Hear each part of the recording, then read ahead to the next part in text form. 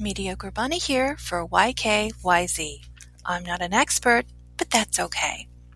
On Mediocre Movie Musings, I want to talk about kids' movies that even adults love. Now, I've asked before about what childhood favorites are still comforting to you, but now I want to talk about movies not that you saw when you were younger and still like and enjoy.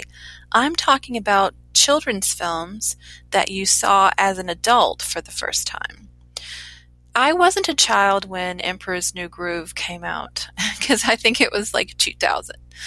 But I really love this film. It's fun to quote, it has funky animation style, I love the voice acting, and it's really quirky and fast-paced, and I really like it, even though it's a feel-good movie and it's for children.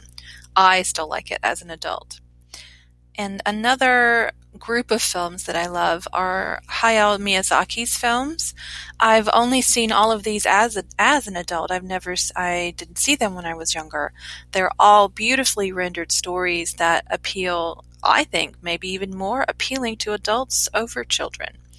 So what are some of your favorite family-oriented films that you've seen as an adult and you still like and enjoy?